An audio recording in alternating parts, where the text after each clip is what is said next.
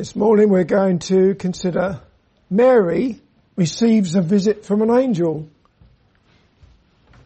Mary receives a visit from an angel. We're going to be looking at Luke chapter 1 verse 26 through to 38. Last Sunday in our introductory visit to Luke's Gospel we saw that the angel Gabriel visited a priest by the name of Zacharias and informed him that his wife Elizabeth would bear him a son and that the name of the son would be called John, as in John the Baptist. Zacharias was told that John would be filled with the Holy Ghost even from his mother's womb, and in time to come his ministry would be to turn many of the children of Israel to the Lord their God. Today we shall consider another visit from Gabriel, 6 months after his visit to Zacharias. On this occasion he came to a virgin called Mary with the news that she too would bring forth a son. Let's turn to Luke's Gospel chapter 1 and I will read verse 26 through to 38.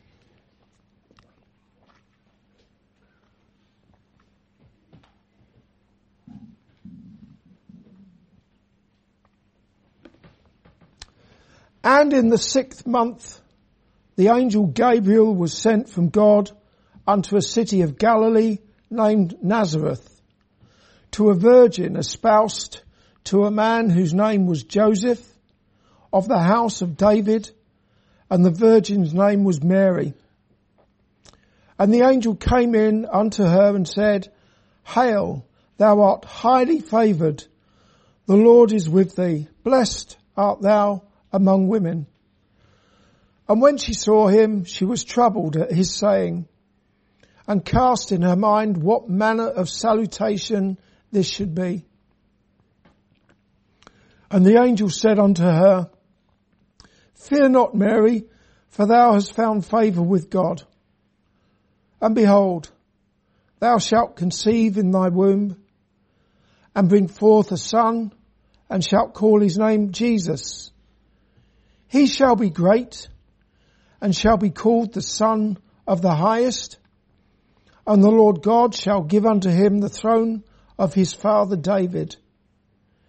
And he shall reign over the house of Jacob for ever, and of his kingdom there shall be no end. Then said Mary unto the angel, How shall this be, seeing I know not a man? And the angel answered and said unto her, The Holy Ghost shall come upon thee, and the power of the Highest shall overshadow thee. Therefore also that holy thing which shall be born of thee shall be called the Son of God. And behold, thy cousin Elizabeth, she have also conceived a son in her old age, and this is the 6th month with her, who was called barren. For with God nothing shall be impossible. And Mary said, Behold the handmaid of the Lord, be it unto me according to thy word. And the angel departed from her. Amen.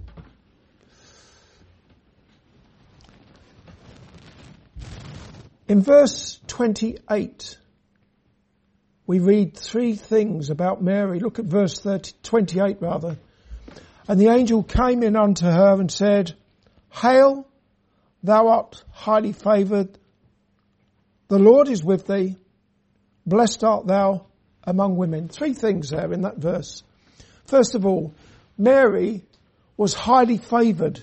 In other words, she received much grace from God. That's what it is to be favoured, to receive grace from God.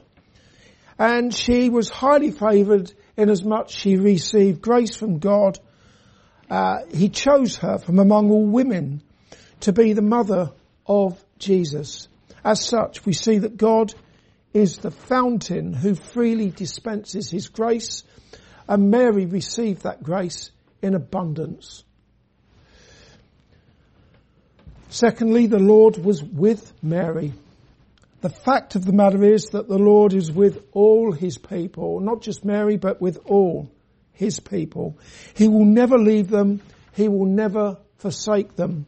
The promise of the Lord Jesus Christ to his disciples at the very end of Matthew's Gospel is, "Lo, I am with you always, even unto the end of the world."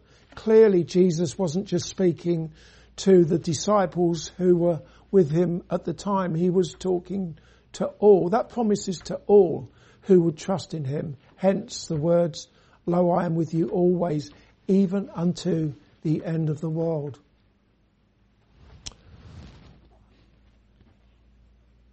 And that promise extends to all who know Jesus as their Saviour from sin. Coming back to Mary, in view of the fact that she was chosen by God to carry the Lord Jesus Christ in her womb and to be his mother, God would most certainly be with her. In fact, it's reasonable to say that God would be her fortress. The third thing we see in verse 28 is that Mary was blessed among women. Note that she was not blessed above all women. She was blessed among women. Therefore, we must not venerate Mary or worship her as the Roman Catholics do. More broadly, every Christian has been blessed. Mary was blessed among women, but if you're a Christian, you too are blessed. And I can't imagine that any of us Christians even begin to appreciate just how much we are blessed by God. The verse that I keep coming back to time and again is from Ephesians chapter 1, I think it's verse 3 or verse 4, I can't remember now.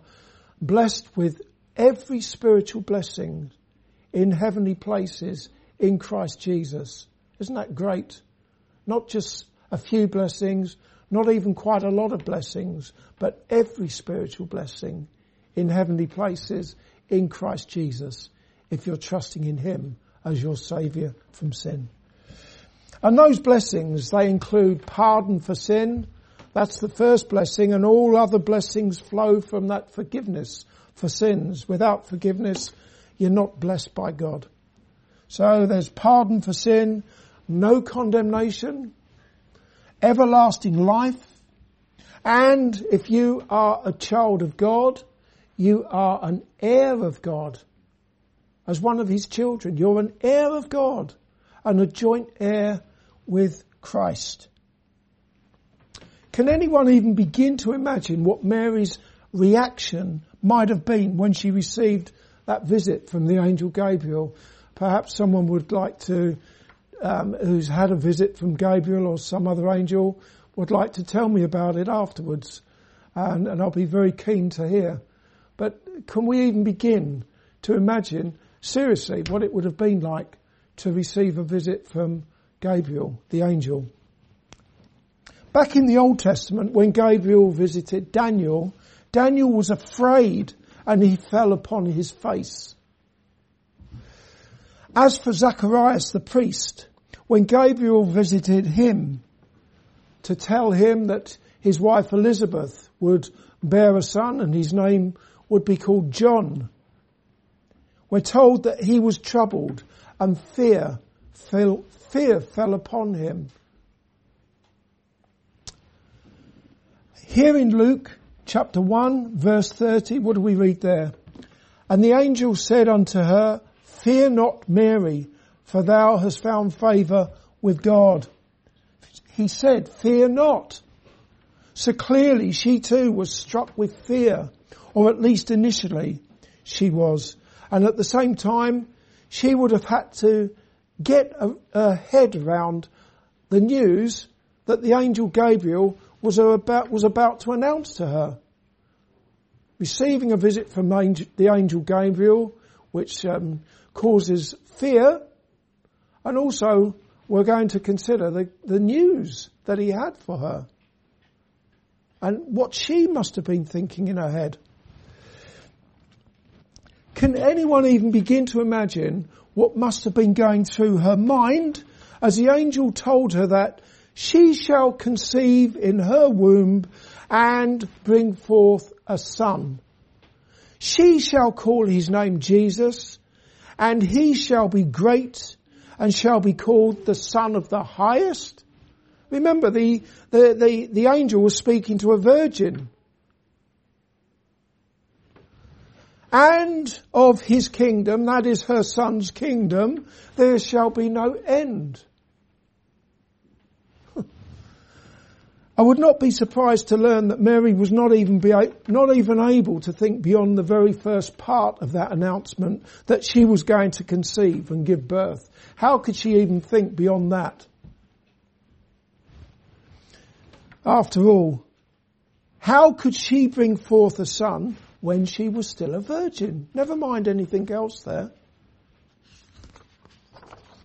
Not surprisingly, in verse 34, Mary said to the angel, "How shall this be, seeing I know not a man?" But then, as the angel said in verse 37, with God nothing shall be impossible. It's worth remembering that, isn't there? How often do we put limits on what God can do? We do tend to do that. I'm talking about us Christians. We believe that the Lord Jesus Christ was manifest in the flesh. We believe that the Son of God was lifted up to die on the cross, having been manifest in the flesh, and he poured out his blood, and he atoned for our sins. We believe these things, and yet we still limit what God can do. And there are even professing Christians, more than a few of them, who have embraced evolutionary lies. What's all that about? I once spoke to a Christian many years ago who scoffed when I spoke about Jonah being swallowed by the whale and being spewed out on dry land after 3 days. He simply didn't believe it because it defies nature. We shouldn't limit what God can do. And if you're a Christian, you are a daily reminder that for God all things are possible. He has made you a new creature in Christ. Now that is miraculous, isn't it? You who come from Adam was formed from the dust of the earth, and you are in a sense not just dust of the earth, but sinful dust of the earth, made a new creature in Christ. Old things are passed away. Behold, all things are become new. Why would you even begin to doubt what God is able to do? And when you pray for friends and family and enemies, pray for anyone, that God would be gracious unto them and save them from their sins. Do you really believe that God is able to do that? You should do. You should pray full of expectation. And if, of course, it is God's will that he is able to save people, to save them to the uttermost. The most wretched of people like us here today, to save us and to make us his children, and to make us a kingdom of priests, a royal priesthood.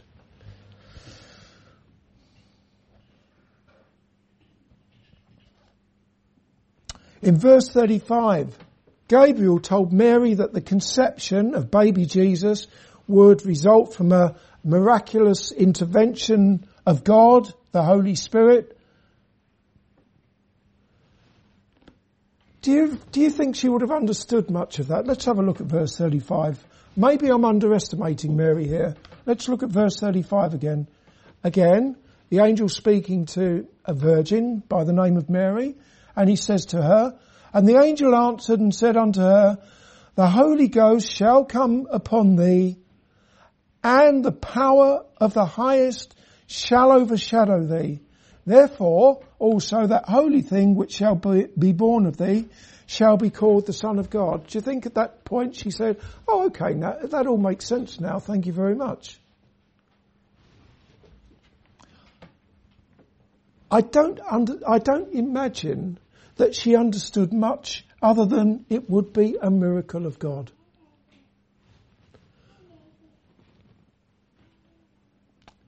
It's not for nothing that in 1 Timothy 3 verse 16, the Apostle Paul said, "Great is the mystery of godliness. God was manifest in the flesh." There are people who reject the virgin birth on the grounds that it defies all natural laws. This is the problem. It's just not natural.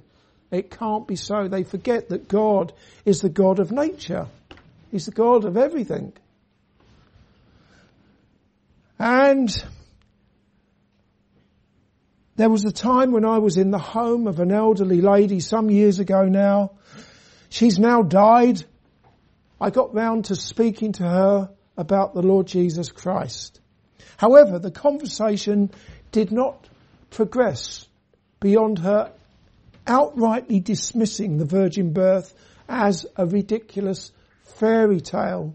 It really hurt to hear that old lady refer to the virgin birth as a ridiculous fairy tale, because I wanted her to be receptive to the gospel and to call on the name of the Lord Jesus Christ and be saved from her sins,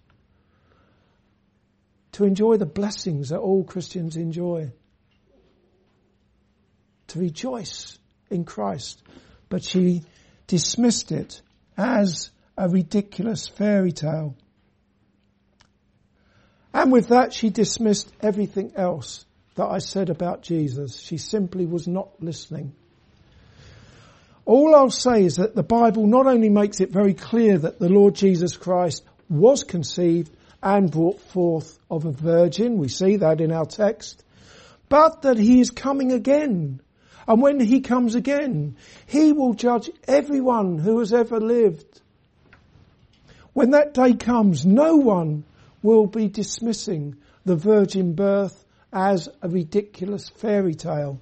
Instead, every knee shall bow, every tongue shall confess that Jesus Christ is Lord, to the glory of God the Father. Earlier on in chapter 1, when the angel Gabriel visited Zacharias the priest and told him that his wife would bear a son, his response was one of unbelief, because Elizabeth had not been able to conceive and they were now both old. Therefore,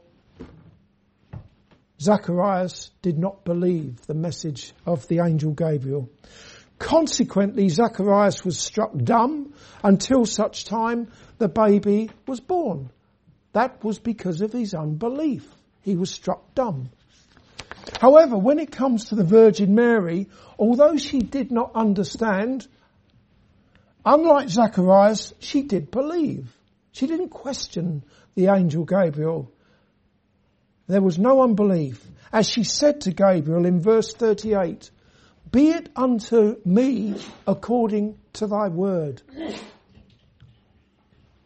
Mary was told by the angel that she shall call her son Jesus, the Son of the Highest. And you can be sure that that was not the result of God looking in a book of baby names and being drawn to the name Jesus, even though it is a beautiful name and even though it is the name that is above every name. Jesus is a transliteration of the Hebrew Joshua, and it means Jehovah is salvation.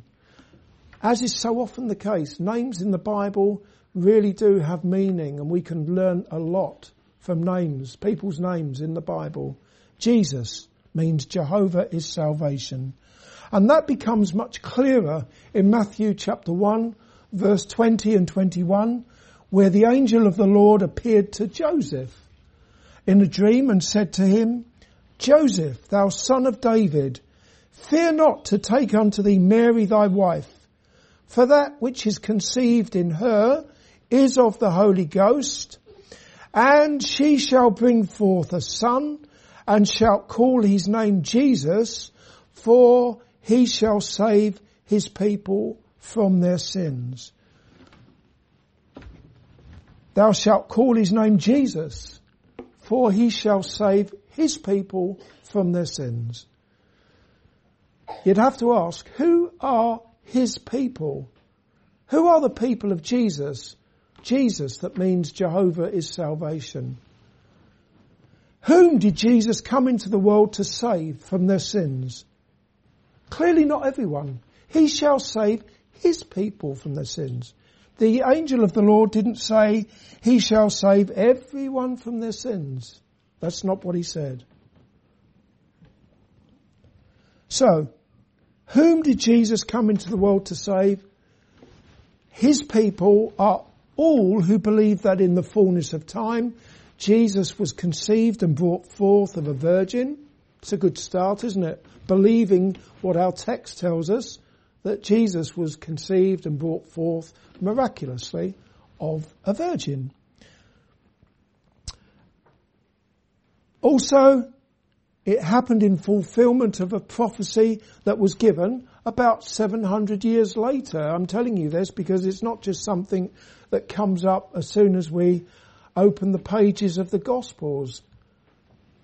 What we're reading and considering is the fulfillment of prophecy. Isaiah chapter 7 verse 14, where it is written, Therefore the Lord himself shall give you a sign. Behold, a virgin shall conceive and bear a son, and shall call his name Emmanuel. Emmanuel meaning God with us.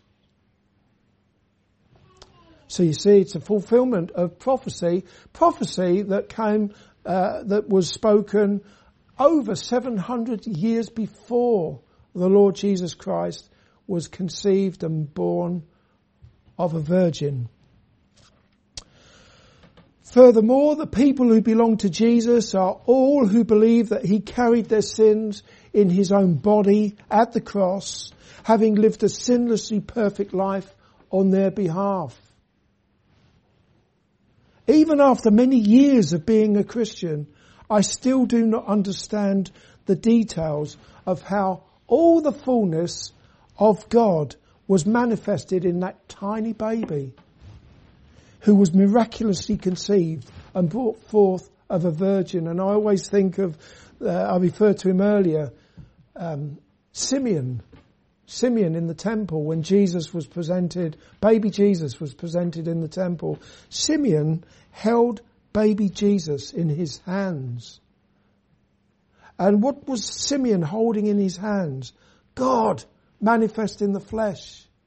All the fullness of the Godhead in that little baby. Again, that reminds me of someone years ago. The irony is he taught RE, isn't it? That's a worry, isn't it? He taught religious education, practicing Christian, and he scoffed at me. People tend to scoff at me, and the worrying thing is that Christians do this. He scoffed at me when I marvelled that in that little baby dwelt all the fullness of the Godhead. He scoffed and he thought I was being ridiculous. As if it was some progressive thing that slowly but surely, I don't know, Godhead was being poured into the baby until finally, perhaps when Jesus was a man, hey presto, he's fully God and fully man. But no. All the fullness dwelt in that baby born of a virgin. Something to think about, isn't it? And to believe. And then in the fullness of time, Jesus, Jehovah's salvation, laid down his life on a cross. And the important thing for you is to believe that this happened for you. Jesus coming into the world,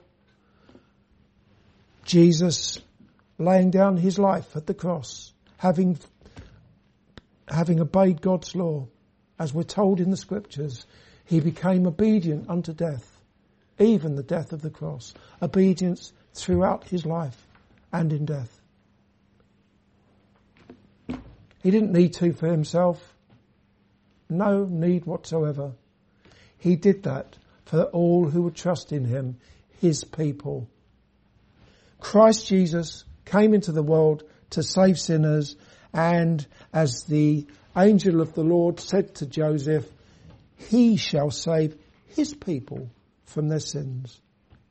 Are you one of his people? Do you believe?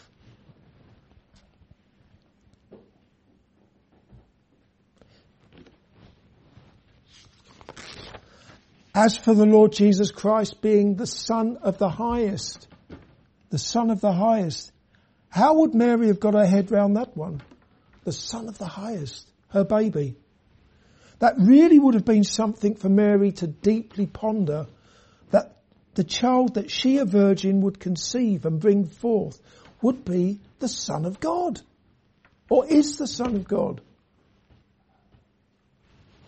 It speaks volumes of the love of God that the child who was miraculously conceived and born into the world to make atonement for sin was and is the eternal Son of God. He didn't just start being the Son of God upon what? His birth? No. Perhaps his conception? No. He is the eternal Son of God, the second person of the Trinity.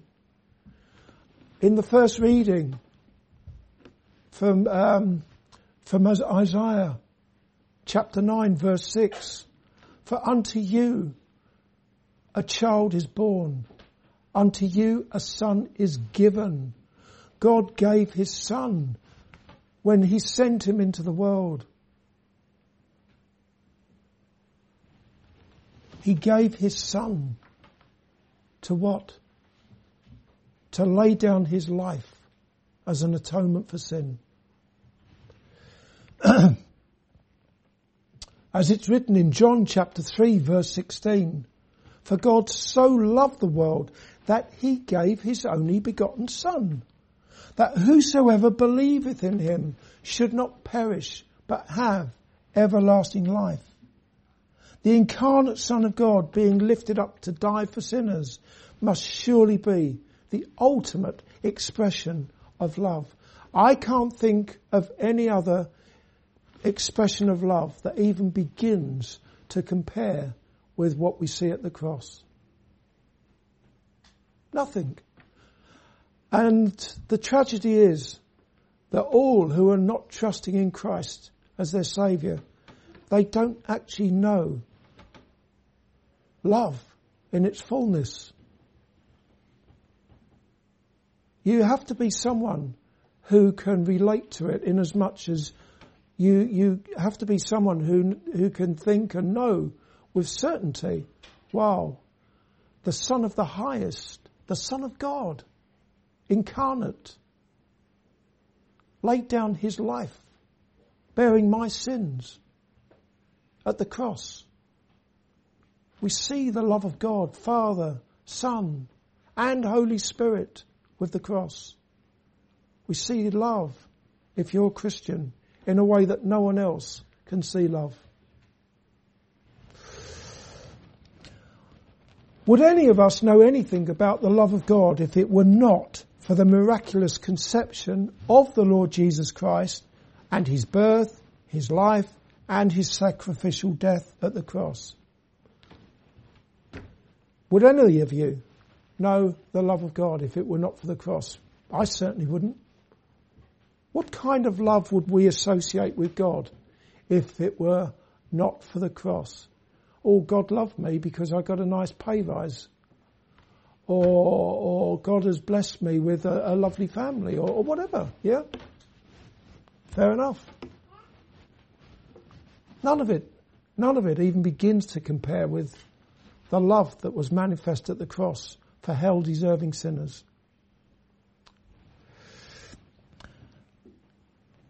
I'm still trying to understand the great love of God, an everlasting love, no less, that resulted in God sending his only begotten Son into the world to save me from my sins. And I'm not the only one. As the hymn writer said, oh, make me understand it. Help me to take it in, what it meant to thee, the Holy One, to bear away my sin. Finally, Verse 32 and 33 speak of a kingdom with no end. Let's have a look at those verses. 32 and 33. He shall be great and shall be called the Son of the Highest, and the Lord God shall give unto him the throne of his father David, and he shall reign over the house of Jacob forever, and of his kingdom there shall be no end. Forever there shall be no end. It's clear enough, isn't it? An everlasting kingdom. And even that is in fulfillment of Old Testament prophecies, such as Isaiah chapter 9, verse 6 and 7. Again, I read it to you earlier. In those verses, it is written, "For unto us a child is born, unto us a son is given, and the government shall be upon his shoulder, and his name shall be called Wonderful, Counselor, the Mighty God, the Everlasting Father, the Prince of Peace. Of the increase of his government and peace there shall be no end. Upon the throne of David and upon his kingdom, to order it and to establish it with judgment and with justice from henceforth, even forever. The zeal of the Lord of hosts will perform this." Again, that prophecy over 700 years before the Lord Jesus Christ even came into the world. It speaks very clearly of a kingdom that shall be forever, his kingdom. With respect to the humanity of the Lord Jesus Christ, he is a descendant of King David of Israel. However, the kingdom of Jesus, which is forever, is to be understood as being a heavenly kingdom, a spiritual kingdom. When the Roman governor Pontius Pilate asked Jesus if he was a king, he replied, "My kingdom is not of this world." This is quite an important thing to appreciate. I don't know how many people are waiting to God for Jesus to establish his kingdom. Hang on a minute. I thought that as a Christian, I was a royal priest.